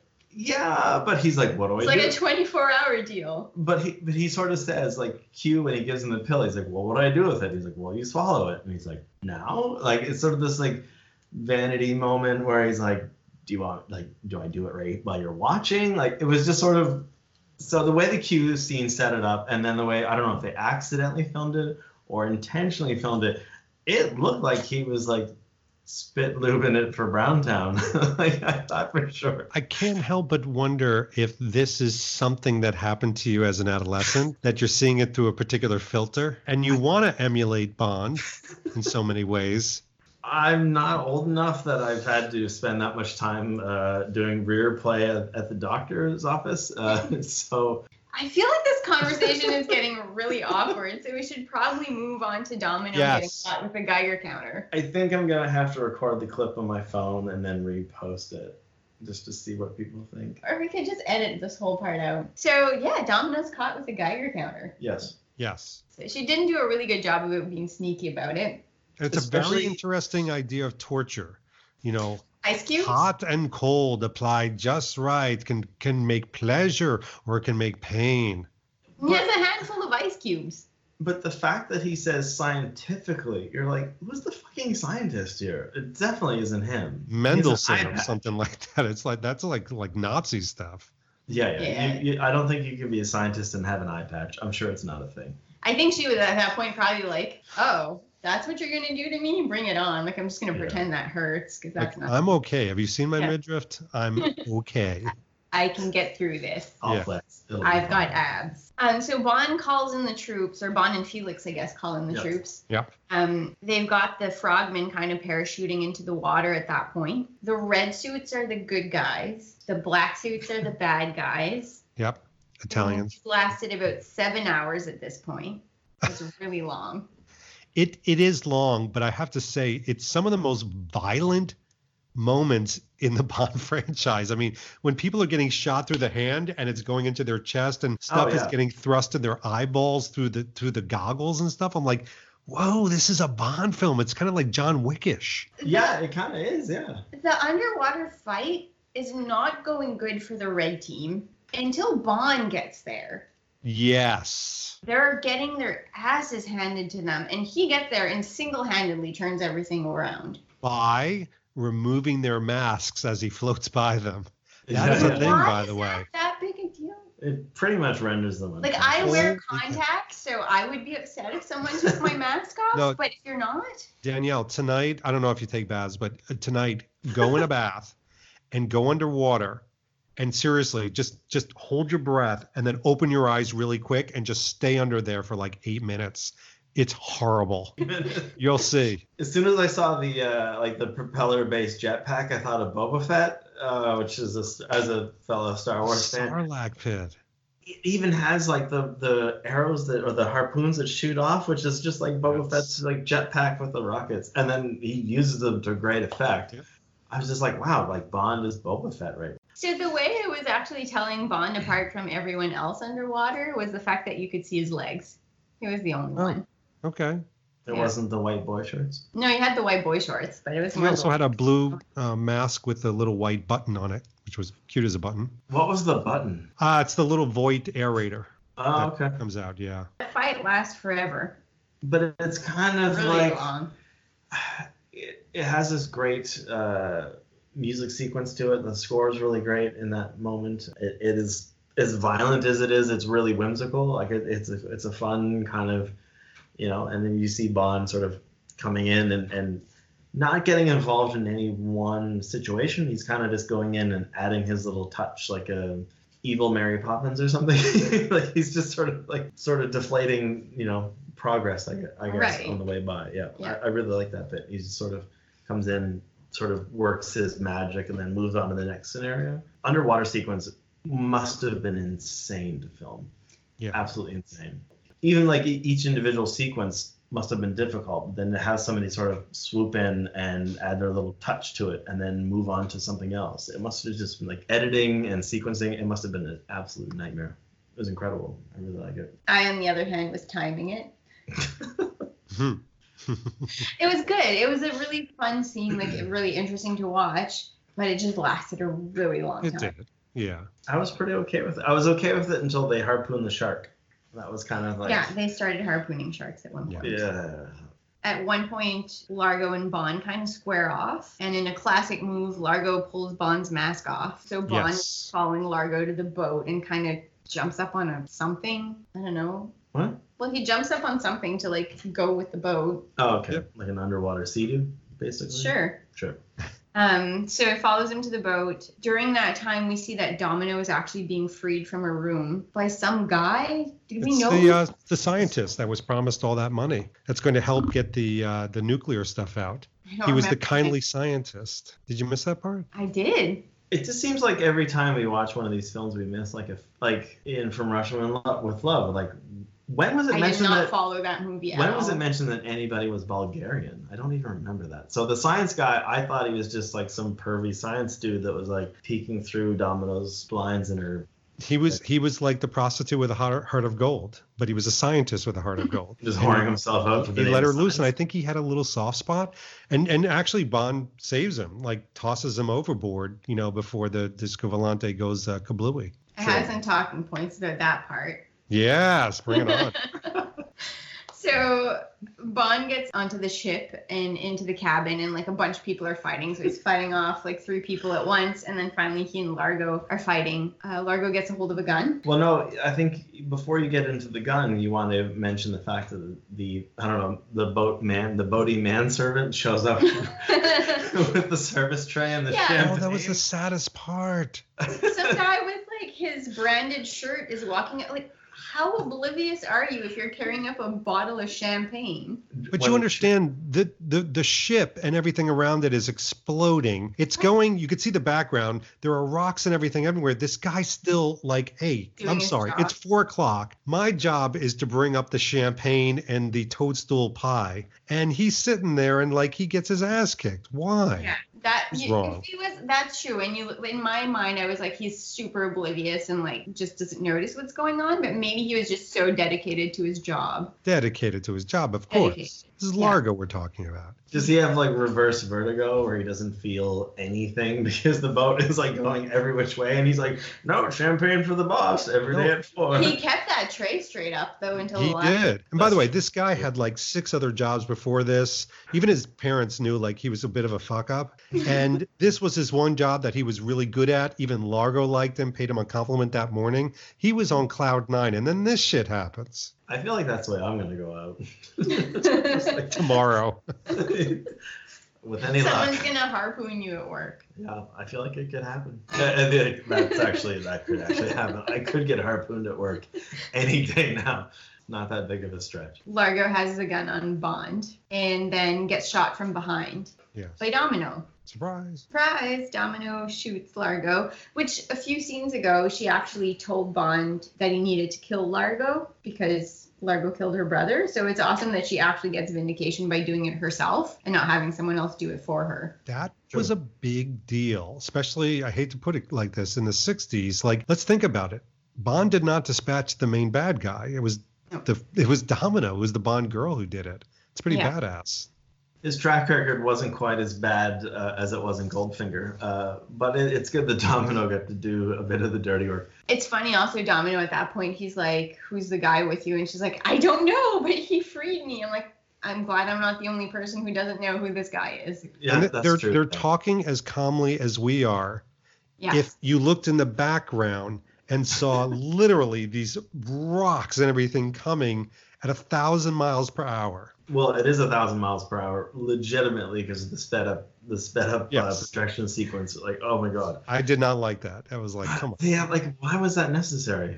They do that a lot in the 60s Bond films. Yeah, I think it's probably like one of the effects they can actually do back then. So they do take advantage of that. Obviously, at that point, the boat is going to crash and they can't steer it because Largo's like dead over the steering mechanism. Which he jammed the mechanism by dying. Dying on it. Yeah. That's all he did. In the afterlife, he's still an evil genius. Who would have thought? Bond's like, okay, we've got to jump off the boat. Like, we have to abandon the boat. And the bespectacled scientist gentleman, who probably has a name, is like, I can't swim. Bond basically gives him, what do you call that in English? Life preserver. A life preserver. And, like, throws him into the water. And then he and Domino jump off. Yep. Right. So the boat crashes. They get a raft dropped down to save them. Fuck that other guy. Where is this other guy? Why does no one care where he is? Well, I mean, he saved her, but for the majority of his life, he's kind of an ass. That's true. I mean, are you going to save the guy because he had one moment of redemption? I don't even know who he is. Anyway, they throw him in the water and they just forget about him. Well, I figure that Bond probably slipped it in Domino when he had a quick second when the camera wasn't on him. Because really, Bond in a boat. It's what he does in a rescue boat at the end of every movie. Every film. That is true. Although in this one, and I'm sure we're going to talk about it, holy cow, that rescue would have ripped them to shreds. Yes. Spinal columns akimbo. Yeah, for sure. Like, no, that was completely ridiculous. But it is a real thing, though. It is a real thing. It is, but not to save people. Well, it's to pick up supplies and stuff like that. I think it was designed initially to save people, and then probably after 7 died, they were like, "This isn't working." Maybe 7, maybe 8. They're like, "Let's scale back this." Why are these people missing their heads and spinal columns all the time? So that's the end of the movie. 5 hours later. We talked longer than the length of the movie at this point. Well, that's because we digressed into midriffs and I stayed on booty point shorts the whole time. They were super relevant. You talked about booty shorts an awful lot. They were really relevant to the plot. Do you want to take 5 minutes and talk about your favorite part of the movie? Sure. My favorite part of the movie probably was the scene where all the MI6 agents are. Again, it's just, it's in my head. It's just one of these cool scenes. Okay.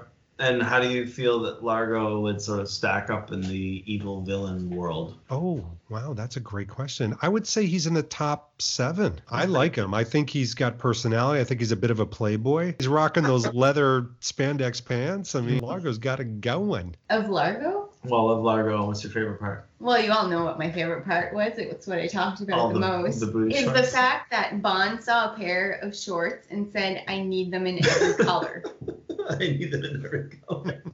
That was the best. I think Largo, I mean, if I'm comparing it to the villains that I actually have seen so far, let's say in the Connery world, he wouldn't be my favorite, but he'd probably be like pretty top. I did like Goldfinger quite a lot. Largo would be close behind there. I think for me, my favorite part is really the "see you later" irrigator. Because it follows such a shit bit of writing. "See you later," and then he's off, and then like they just couldn't write. To me, it's almost like they couldn't write that sequence or that scene where he leaves his physiotherapist or whatever. I feel like they couldn't figure out how to write it, but then they turned it around to "see you later" irrigator. To me, it feels like shit and genius all within like a millisecond. It's just great. As far as Largo goes, he, more so than Goldfinger, is there the whole time. He's there getting his hands dirty. He's there leading the operation. He's there with all of the minions and all the guys from Spectre. He's calling all the shots. He's probably the most hands-on we've seen so far. In the Connery era. That's true. So and I like that, and he's badass, and he's got white gloves and an eye patch. I mean, gotta love the eye patch. Well, I guess that's it. This has been another episode of another James Bond podcast, and thank you for joining us. Well, thank you for having me. Thanks for putting up with me. I hope I didn't totally destroy any kind of relationship that we were slowly building. Well, gang, I'm gonna let you go. Thanks, everyone. All right, take care. See ya. Good night. Bye, Danielle. Bye. We should stand by your booty butt. Stand by your booty butt.